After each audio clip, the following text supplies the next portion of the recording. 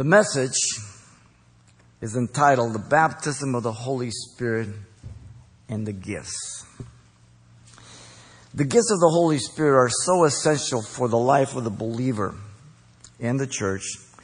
Yet for the most part, believers are ignorant and very confused about them as you talk to different individuals. Depends on denomination and everything else. Now, this is not to say that we have all the answers. We are searching the Scriptures and we believe what we're teaching here is accurate. We're trying to look at it in its context, in the verification of Scripture, interpreting Scripture as we move through this whole series. Every so often I do this series because of the different number of people that come into the church that are new. Even though we do this series in the new believers and in all the other ministries are taught, because we want to make sure whoever serves understands the gifts of the Holy Spirit, because that's what makes us able to serve, as well as the baptism. So I want to begin this series with the baptism of the Holy Spirit in order that we see its importance and its link to the gifts for the believer in the church. Some people object to the term the baptism of the Holy Spirit, saying that it's not biblical or such thing, but yet Jesus is the one who uses it, as well as John the Baptist.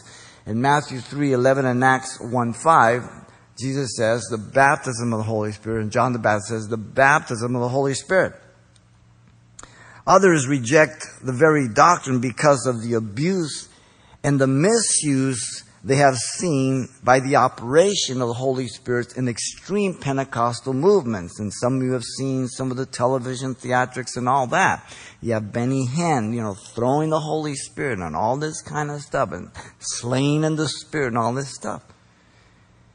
And though I have no doubt that God can do things like that, I don't see any biblical precedence for it. So whatever we practice, we must be able to say this is that which the Scriptures teach. Not experience, but in context. And still others think the doctrine is to be obsolete just because of their dispensational experience. And they believe it was only for the apostolic age, and the gifts ceased after the apostolic age.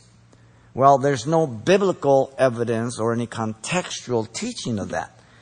It's simply just an intellectual conclusion based on their denominational dispensationalism. Therefore, let's look at the Holy Spirit from 5 perspectives, which will reveal to us the baptism of the Holy Spirit and its relationship to the gifts. So we're not going to study any gifts. We'll mention some, but we want to see the baptism and the relationship of the gifts to it. And that's going to be the foundation as we move to the gifts. 5 things. First, we want to look at the promise of the Holy Spirit. Second, the purpose of the Holy Spirit. Third, the pattern of the Holy Spirit. Fourth, the privilege of the Holy Spirit. And fifth, the partner of the Holy Spirit. And we'll take one by one, so if you missed them, we're going to go one at a time. Let's begin with the promise of the Holy Spirit. The promise of the Holy Spirit was given by Jesus to His disciples. Listen to what He says. And I will pray the Father, and He will give you another helper, that He may abide with you forever. John 14:16. The Father would send the Holy Spirit as the request of Jesus. The first part. Jesus would request that to the Father. The Father would give them another comforter. That verse says also, secondly. And the word another means another of the same kind like Jesus, but another in numerical difference. In other words, Jesus is the second person. The gift of the Spirit is the third person. Okay?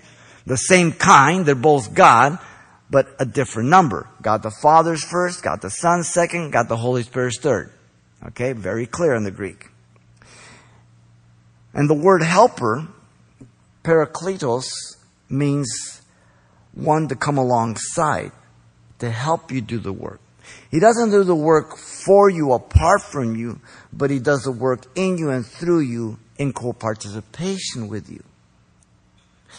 The Holy Spirit would then abide with them forever, it says there in John 14:16, the third thing. In contrast, now many people use this verse, one of the verses, for eternal security. Look, it says the Holy Spirit will abide with you forever. Simple principle. Context. Here's the context. The contrast is to Jesus, who would only be here for 33 years through the incarnation. Jesus said the Holy Spirit is a spirit of truth. The Holy Spirit would be here forever.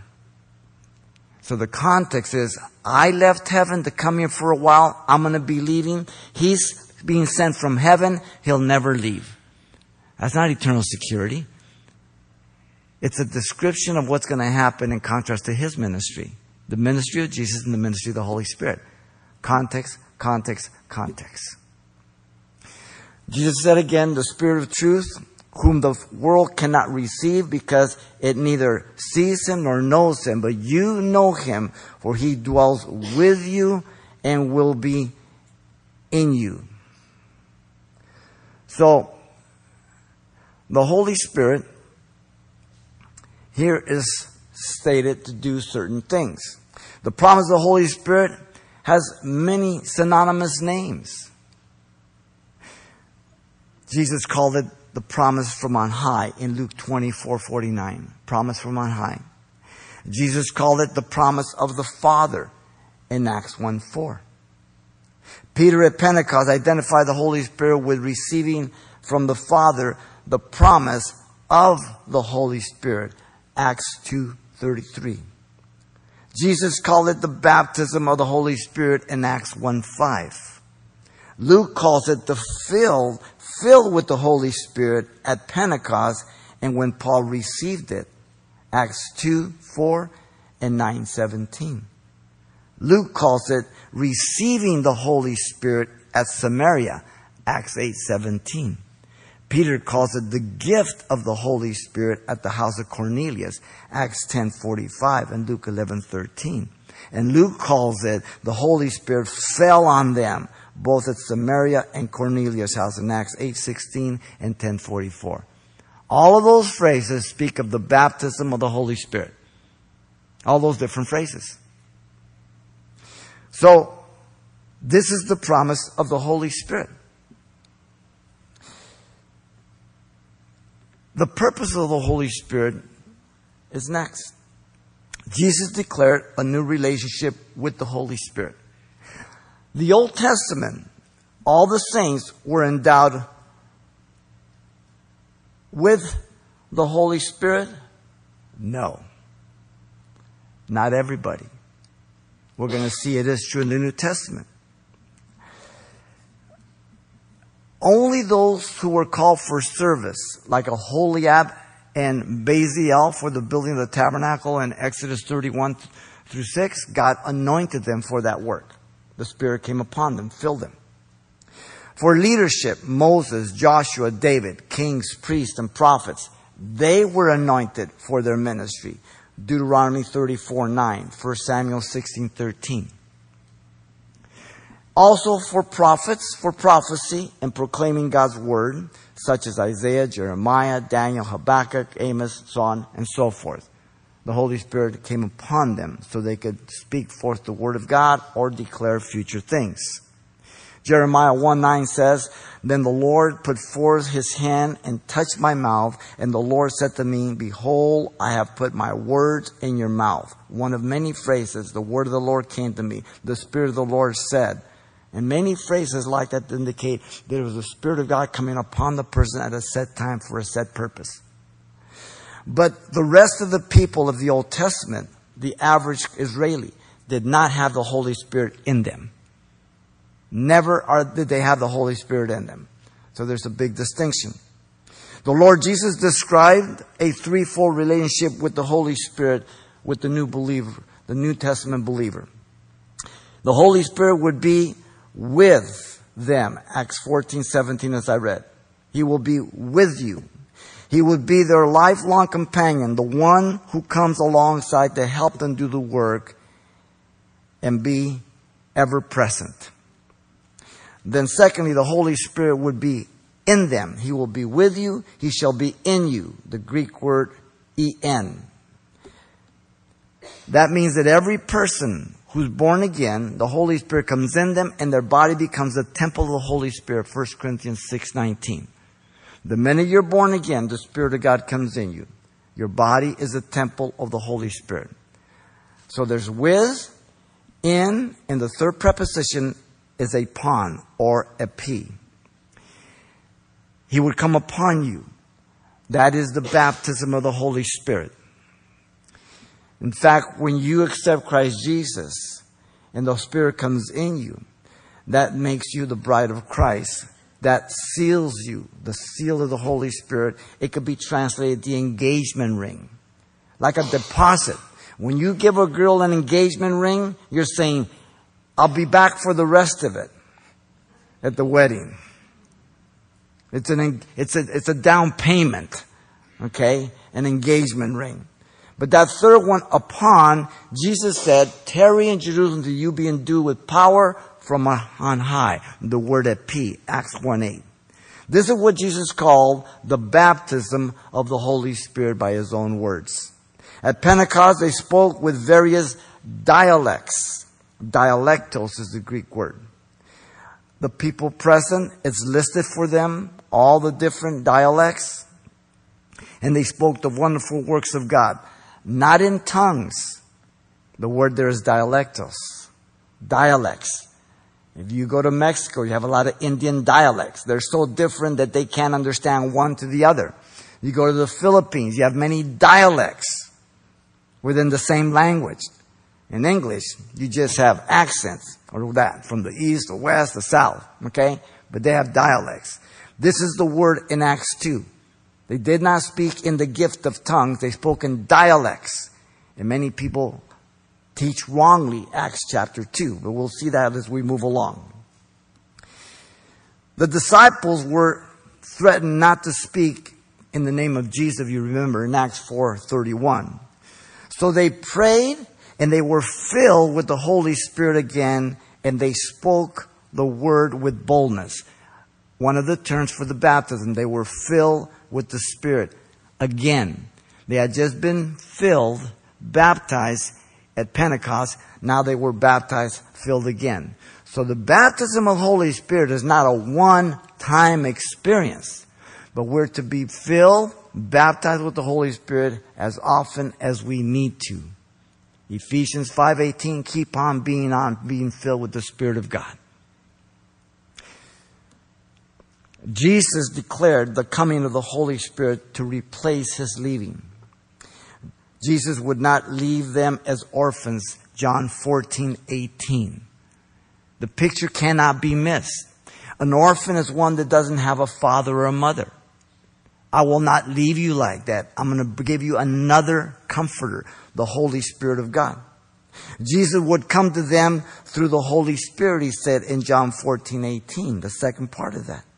And Jesus said the Holy Spirit would testify and glorify him, not himself. John 15:26 and 16:24. The Holy Spirit is a silent witness to Jesus Christ. He makes his word alive. He brings things to our remembrance. He only speaks what Jesus says. And he never speaks about himself.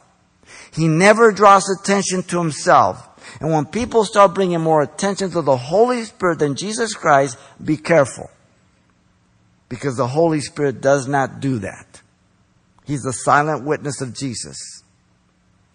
Jesus said it was absolutely necessary and beneficial that he go away for the Holy Spirit to come to convict the world of sin, righteousness, and judgment in John 16:7 and 8. It's the work of the Holy Spirit that saves people, convicts them, brings them to Christ. You and I are instruments, but he's the one that does the real work. Jesus declared the disciples needed power and would receive it through the Holy Spirit. The disciples were to wait for the promise of the Father, which they had heard of him in Acts 1:4. Remember, Jesus was with them for 40 days, right? Speaking about the things of the kingdom. And then he went out to the Mount of Olives and he left. And the angel said, why are you guys standing here gazing at him? He's going to come back the same way. 10 days later, the day of Pentecost. Tarry in Jerusalem till you be endued with power, dunamis, from on high. The baptism. Upon, the baptism, the filling, the promise of the Father, They're all synonymous terms for the baptism. The disciples will receive power upon them. The disciples would be witnesses to Jesus. Jerusalem, Judea, Samaria, the ends of the earth, Acts 1:8 says. Indicating the example of life that is pleasing to Jesus and the Father who sees all things. It doesn't mean to just be witness for Jesus. You shall be witnesses unto me. He sees our life that it's a witness to Him. That we are real. That we are living trusting Him. And then we may witness for Him at times, but we're witnesses to Him first. Without that power, you and I cannot be witnesses to Him. We will be hypocrites. He makes that possible. The natural result is a witness to the community by their lives as light and salt, as Matthew 5:13 and 14 says. The giving of a defense to everyone for the reason of the hope that lies in us with meekness and fear, as they ask questions, 1 Peter 3:15. So we are witnesses for Him, but first we are witnesses to Him. If I'm not a witness to Him, my witness for Him is not acknowledged. He'll use it, but it means nothing to Him. The most important thing is my witness to Him. Then my witness for Him is effective. The vertical first, the horizontal second. Now Jesus directed His church and continues to direct His church by the Holy Spirit. He directed Peter and John to heal the man at the gate called Beautiful in Acts 3:1-10. They had passed this guy, I'm sure, many times during the 3.5 years of Jesus' ministry. And never did they stop there. And then that one day, Jesus says, I want you to go up to them and say, in the name of Jesus Christ, stand up and walk. Silver or gold have I none, such as I have give I thee. In the name of Jesus Christ, get up and walk. God gave him a word of knowledge, a word of wisdom, a miracle, gift of faith, zapple. 4 or 5 gifts, all at one shot.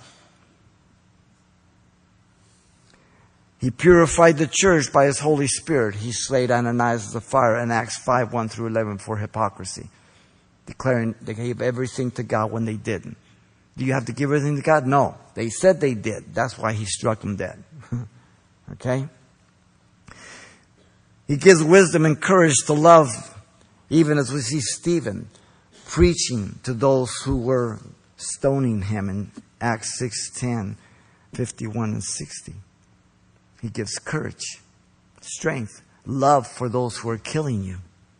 He directed Peter to the house of Cornelius in Acts 10.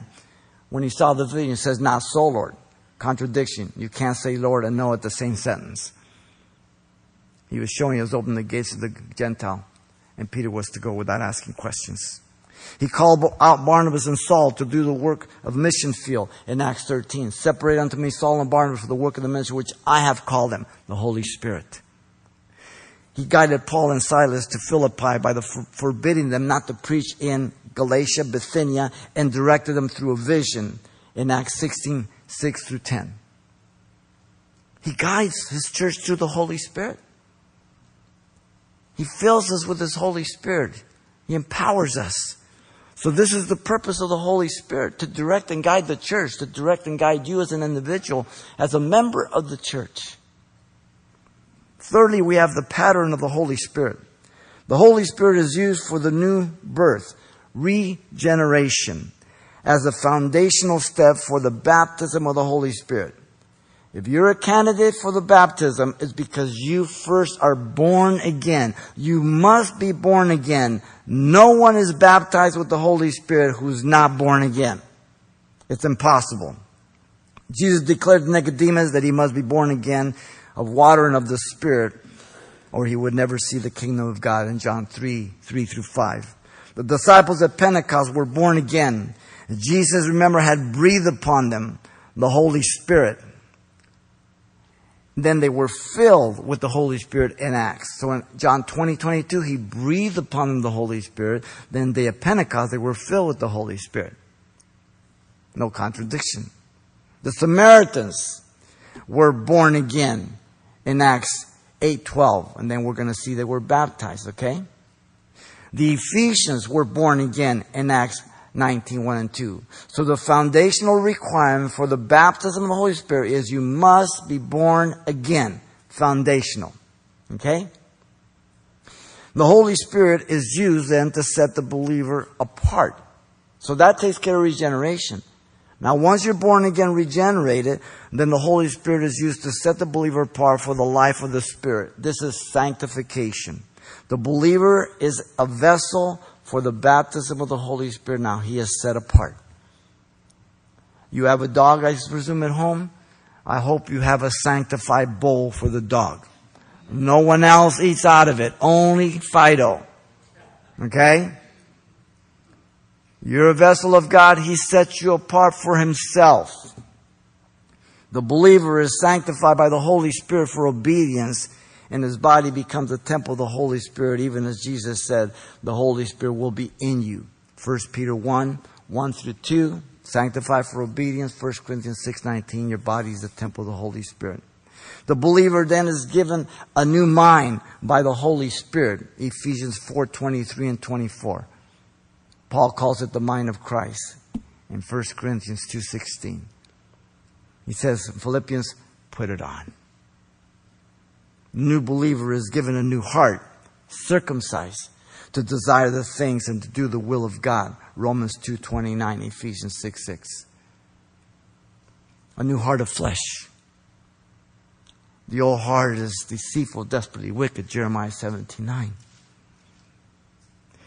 The believer is to walk in the Spirit so as not to fulfill the lust of the flesh, for they are opposed to each other. Galatians 5:16 and 17. Ephesians 5:1 and 3. And so, regeneration makes you a candidate for the baptism of the Holy Spirit.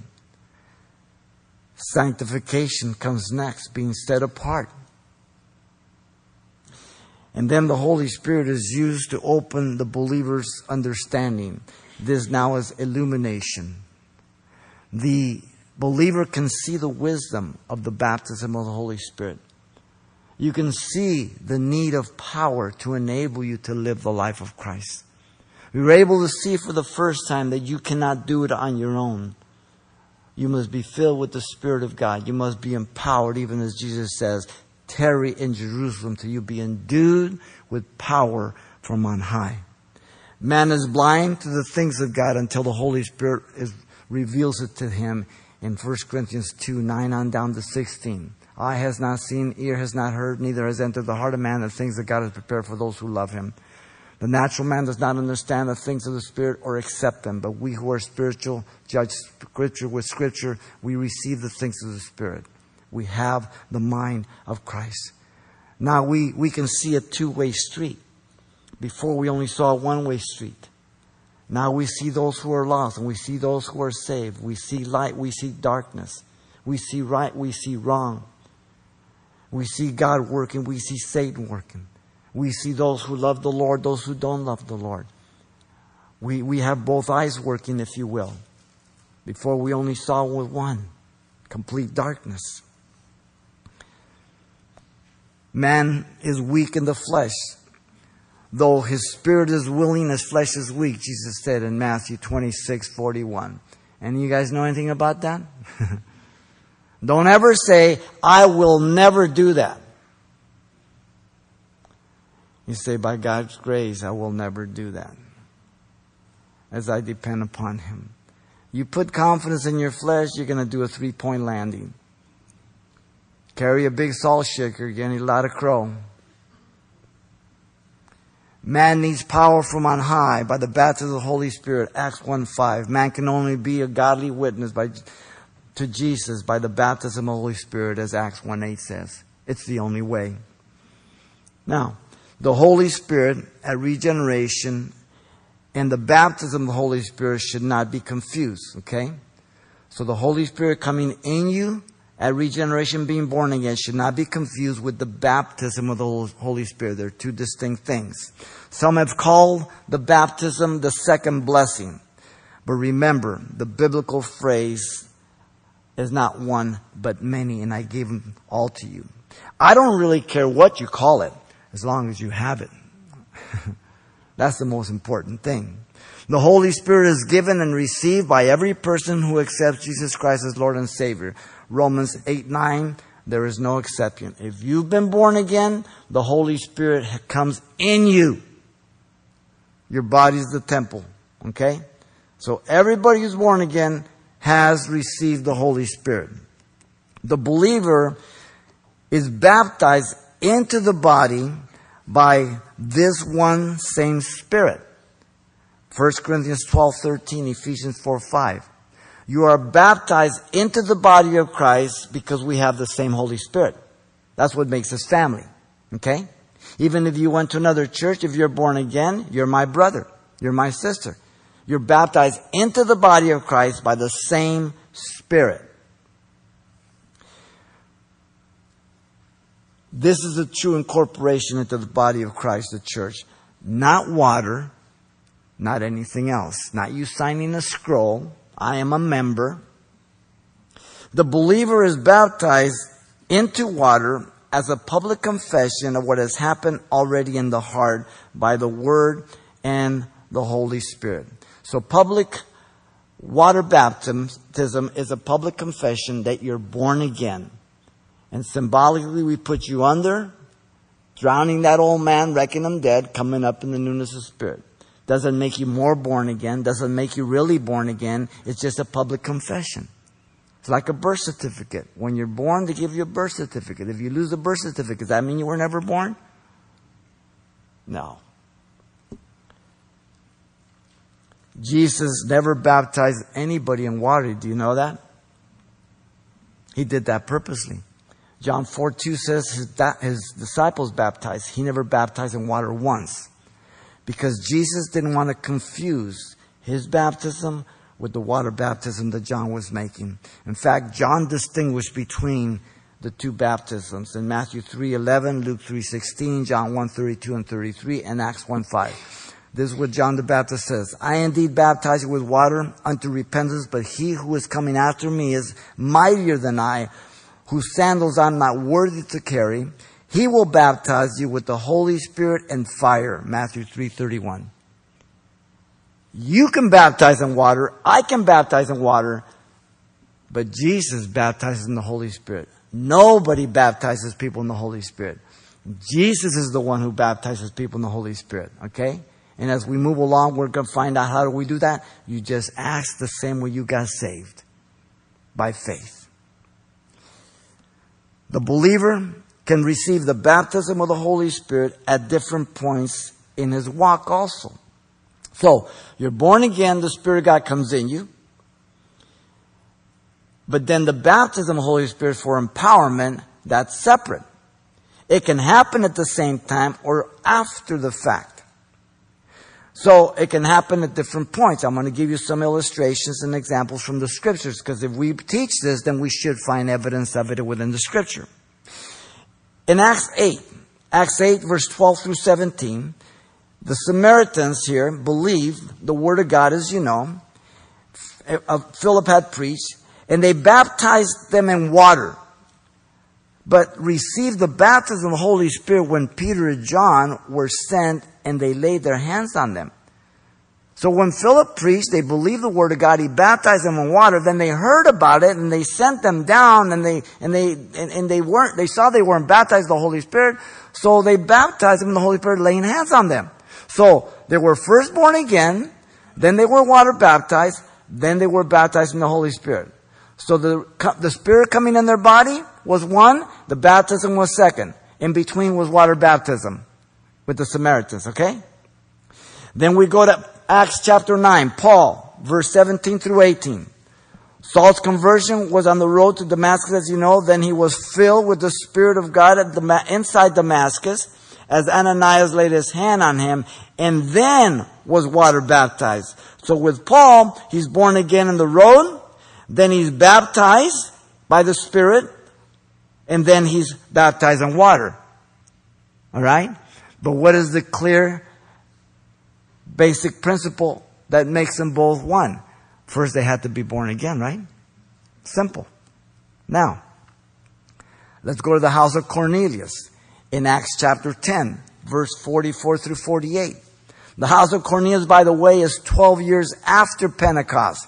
Now, what do the people say that? They say, oh, that was just for the, for the day of Pentecost, the gifts. Really, this is 12 years afterwards. And as Peter was speaking the word of God, the Holy Spirit, here's the other phrase, fell upon them. And they were water baptized. So, in the house of Cornelius, they heard the word of God. They were born again and baptized with the Holy Spirit at the same time. Then they were water baptized. So you have the new birth, regeneration, and the baptism at the same time now. So as you can see, there are various ways it can happen. There's no pattern to it, okay? Again, we must say, this is what the Scriptures teach. This is what we find. The book of Acts is the only book of church history that we have to see how the Holy Spirit was working in the midst of the church. We have no other book to compare it to. So this is the pattern of the Holy Spirit. Now, fourthly, we see the privilege of the baptism of the Holy Spirit is the accompaniment of gifts at times. The believer at Pentecost, who were Jews, received the baptism after being born again. Are we agreed? Acts 2. They were already born again, then they were baptized, right? They had all believed on Jesus. The 11 had been breathed on by Jesus, the Holy Spirit, and then they were told to receive the Holy Spirit. And they did so in John 20:22. The word receive, lambano, is an active or volitional, not a passive tense. The statement was not an immediate impartation of the Spirit in the form of the baptism of the Spirit, but rather a command to take the Spirit. The verb, we are told, is a command to incisive action. Luke 24:49, the promise of the Father. That's why he said, tarry in Jerusalem till you be endued with power from on high. So the giving of the Holy Spirit in Luke is synonymous with the baptism of the Holy Spirit. Jesus told his disciples to wait to be empowered. For what? For service. Act 1:8 is to be empowered for service. We cannot serve the Lord on our own strength and abilities and power. We must be endued with the Spirit's power for service in the body of Jesus Christ. There are many other synonymous names and phrases that we've seen that equally mean the baptism. The promise of the Father, the promise from on high, the EP experience, being filled with the Spirit, all those. Now the book of Acts tells us that being all of one mind, they were continually devoting themselves to prayer. In Acts 1:13 and 14, right? Now, in that text, the Greek indicates an untranslated article, the word the, which is not shown in our Bibles. The text really says, devoting themselves to the prayer in the Greek. What prayer? Could it be the one Jesus told them in Luke's gospel and the one for the baptism in the Spirit? I think so, in view of what took place at Pentecost. There can be no other interpretation. They were praying the prayer for the empowerment of the Holy Spirit. The unidentified article is there. It doesn't show up in the English at all. By the way, Mary was one of the 120. Mary was also filled and baptized with the Holy Spirit. And when the 120 were there, they weren't praying to Mary. Mary was praying to Jesus. Okay, so if you're a Catholic, I don't know what you're going to do about that. Now, the believers at Samaria who were called half-breeds were born again. Acts 1:8, we've established that. They believed the words of Philip in Acts 8:12. And they were baptized in water first. They were baptized in the Holy Spirit after Peter and John came down to Samaria and they laid hands on them. So again, we have to go with what the Scriptures teach. That's another possibility. So we don't get into, the baptism can only happen at this time. No, the only true requirement and necessary requirement is that you're born again. God could baptize you at the same time you're born again with the Holy Spirit of God. God could baptize you after you're born again. God could baptize you before water baptism or after water baptism, okay? But you and I are to be baptized in the Holy Spirit, filled with the Holy Spirit, have the EP experience as often as we need it. We've already seen that they prayed and they were baptized, filled again, and yet they had been filled and baptized in the day of Pentecost. And so they manifested some visible signs. For Simon the sorcerer there in Samaria, remember, wanted to purchase the gift. Yet no gift is recorded in Acts 8:18. But he saw something. So, here again now we enter. You're born again. You're a candidate for the baptism. It can happen at different intervals. At the same time you're born again or subsequent to salvation. And sometimes, with the baptism of the Holy Spirit, gifts are associated with the baptism. There in Acts 8:18, something was manifested, but we're not told what. But Simon says, hey, I want that. How much would it cost me? The Apostle Paul, the persecutor and murderer of Christians, was born again in Acts 9. Ananias was sent by the Lord to lay hands on Paul, as we've seen, and called him a brother in Acts 9:14-16. Ananias laid hands on Paul and he was filled with the Holy Spirit, baptized, filled. Acts 9:17. And Paul's blindness was removed as scales fell off. A miracle took place. Then he was water baptized. So we have the different order, right? But the first requirement again is born again. Then the house of Cornelius, who were Gentiles, were born again. Acts 10. And they were hearing the word of God, and the Holy Spirit fell on them. Acts 10:44. How dare God? How rude God is. Peter's preaching, and he regenerates them and baptizes them at the same time. Peter could say, Lord, I have to do the altar call first. I haven't done my altar call. God doesn't care about the altar call. He sees the heart. They were hearing the word of God. The Spirit fell upon them. And they spoke with tongues and magnified God. Acts 10:46. Now we see the baptism, and we see some gifts associated with the baptism. Tongues. In this case, it's only one of the gifts. And then they were water baptized. Acts 10:48. Now we go to Acts 19, the Ephesian disciples, who were disciples of John, who were born again. Some people say, no, they weren't born again. They were believers. Listen to Paul. Acts 19:2. Did you receive the Holy Spirit when you believed? Were they pancakes half done? They were baptized in water for repentance after the baptism of John. Acts 19:3. Then they were baptized in the name of the Lord Jesus Christ by Paul in water. Acts 19:5. And then they were baptized in the Holy Spirit as Paul laid his hands on them. And they spoke in tongues, and now even prophecy appears. Acts 19:6. So now we see another gift associated with the baptism. But you can see that the gifts are distinct and separate from the baptism, but often are accompanied together. Do you see that? The baptism of the Holy Spirit is for all believers then who are born again. The Apostle Peter said it was for all who repented, their children, and as many as are far off, as many as the Lord God will call. Acts 2:38 and 39. No one is excluded who asks Christ in their heart.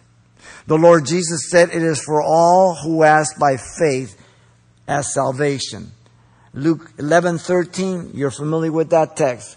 He says, if you, being evil, know how to give good gifts to your children, how much more will your heavenly Father give to you the gift of the Holy Spirit? Now, the gift of the Holy Spirit is the baptism there. Because when you're born again, He doesn't say part of your prayer, ask for the Holy Spirit. He comes in automatically. It's the endowment, the empowerment, the baptism. If we ask it, He'll give it to you. If you ask for bread, it's going to give you a stone? No. The baptism can take place by laying on of hands or no hands. Acts 8, 9, and 10, we see hands laid. But there is nothing special about these hands. When we lay hands, it's a simple gesture of faith that God would impart that to you. But there's nothing magical about the hands. The baptism of the Holy Spirit is for power and to witness for Jesus, Acts 1:8. So sometimes we lay hands on people, they're baptized. Sometimes we don't lay hands, they're still baptized if they ask, right?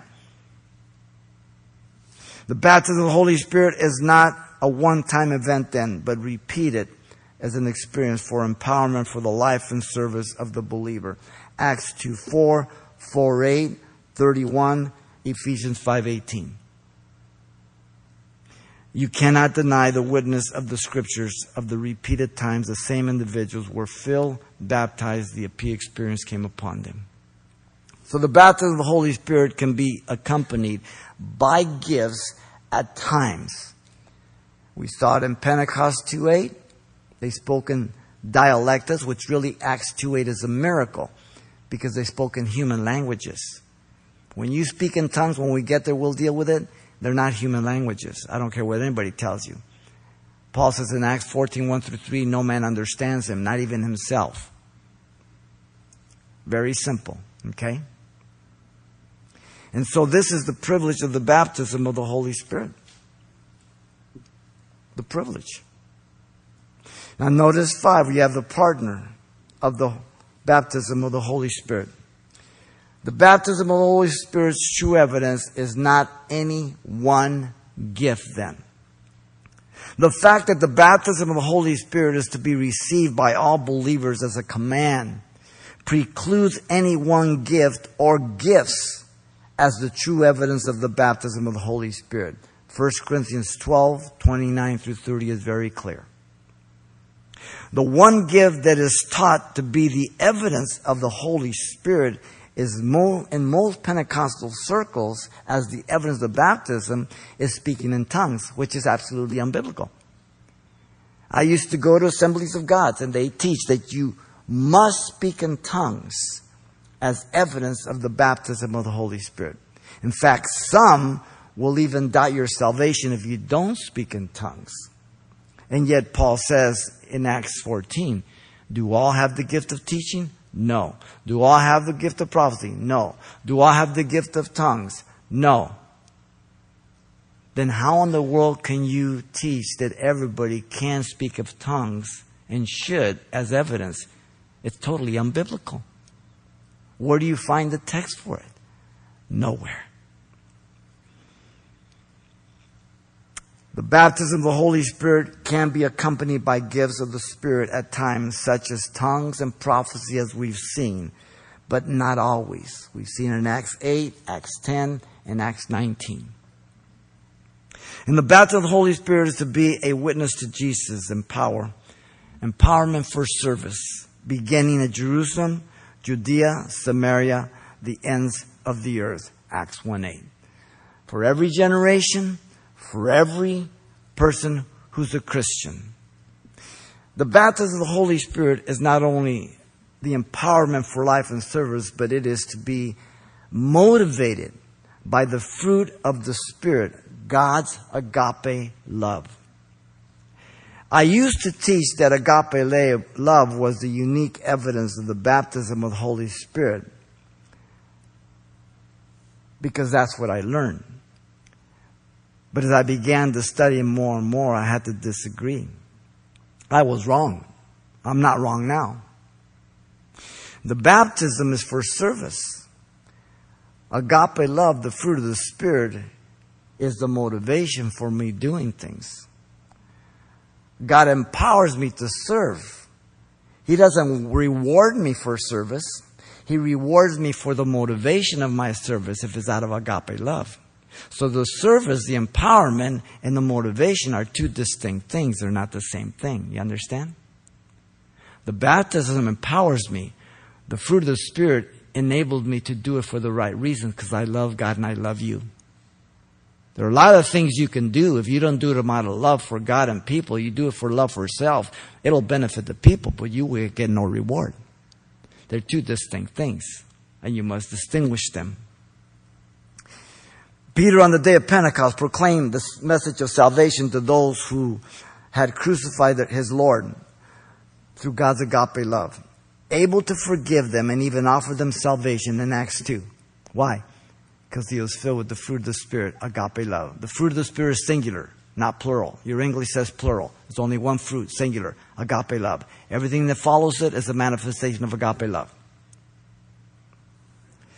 Paul declared to the Ephesians, "For this reason I bow my knee to the Father of our Lord and Savior Jesus Christ, from whom the whole family in heaven and earth is named, that he would grant you, according to the riches of his glory, to be strengthened with might through his Spirit in the inner man, that Christ may dwell in your hearts through faith, that you, being rooted and grounded in love," the distinction of the strength, the empowerment, and the motivation, love, "may be able to comprehend with all the saints what is the width, the length, the depth, the height, to know the love of Christ which surpasses knowledge, that you may be filled with all the fullness of God. Now to him who is able to do exceedingly abundantly above all that we can ask or think, according to the power that works in us.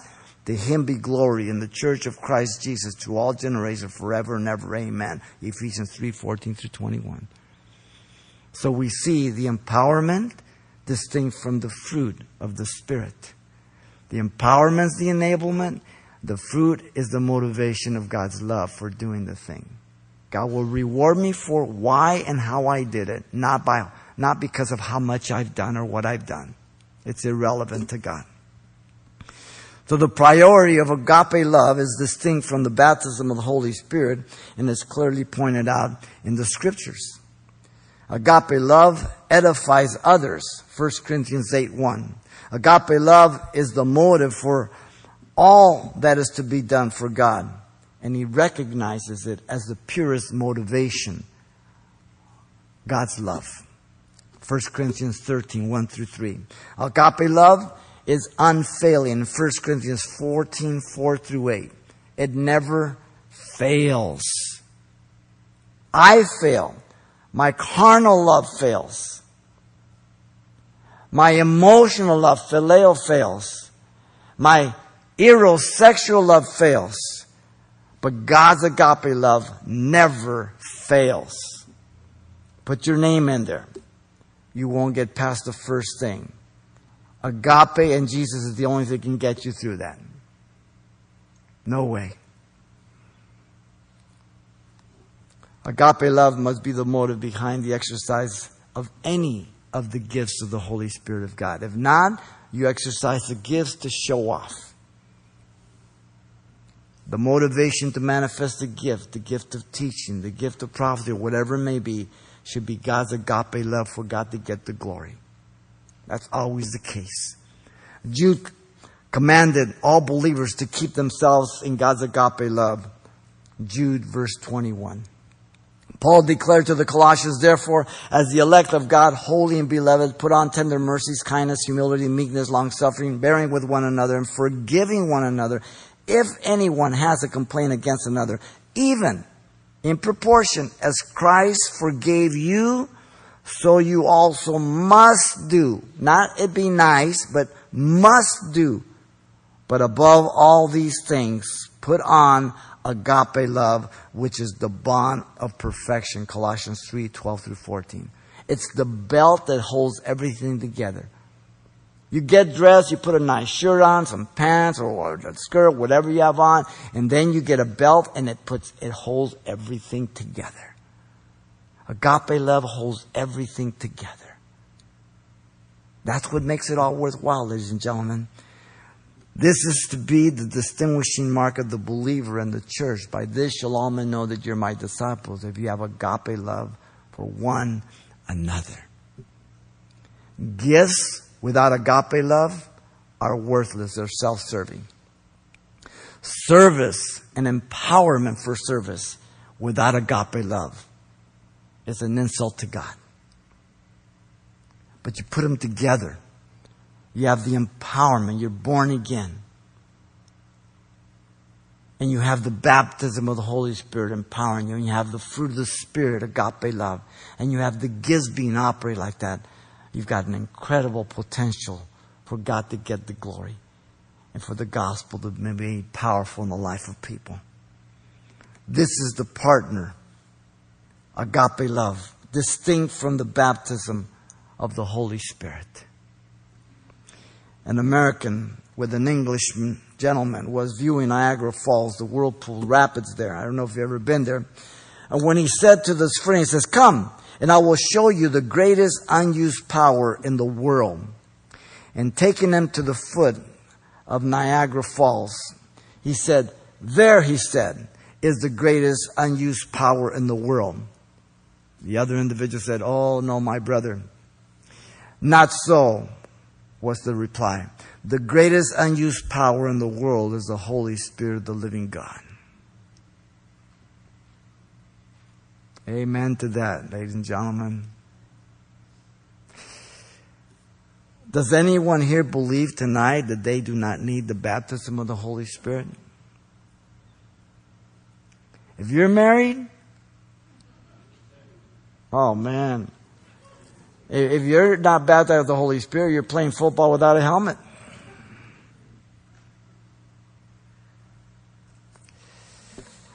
We need it for power to live the Christian life.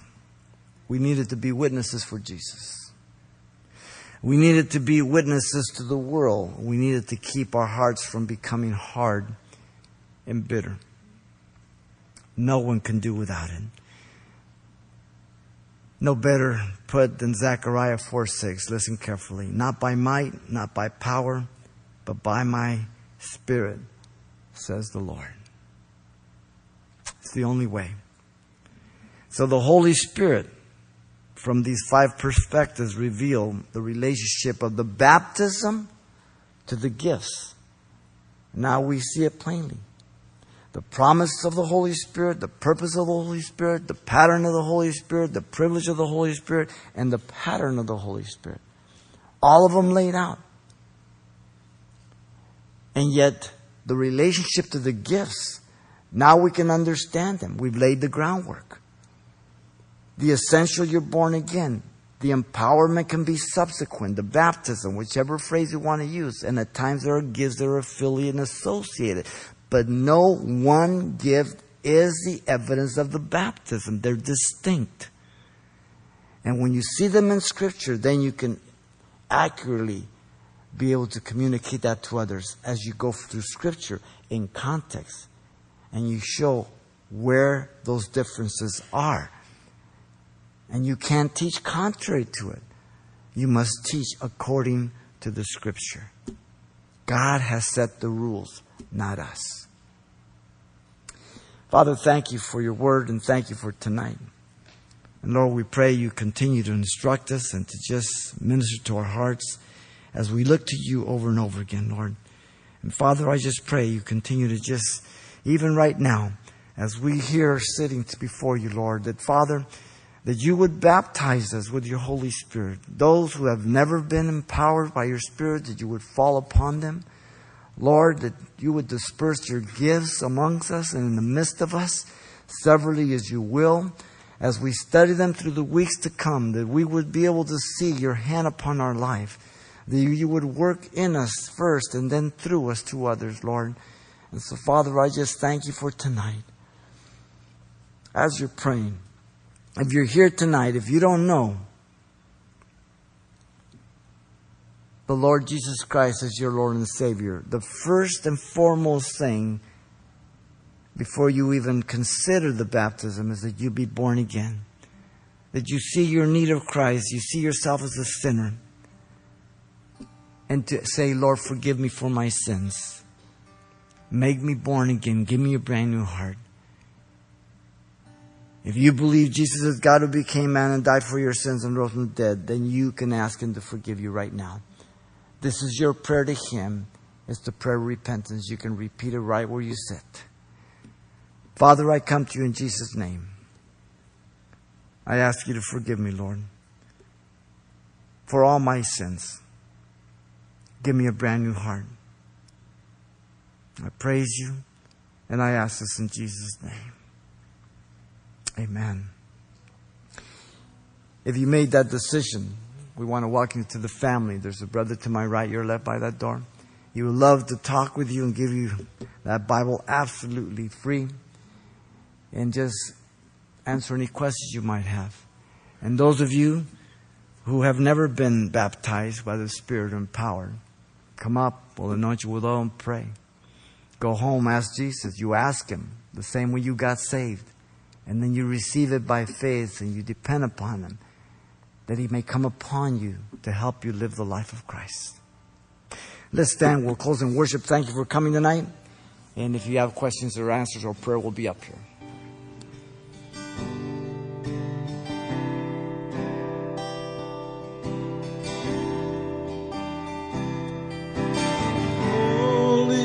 Spirit, you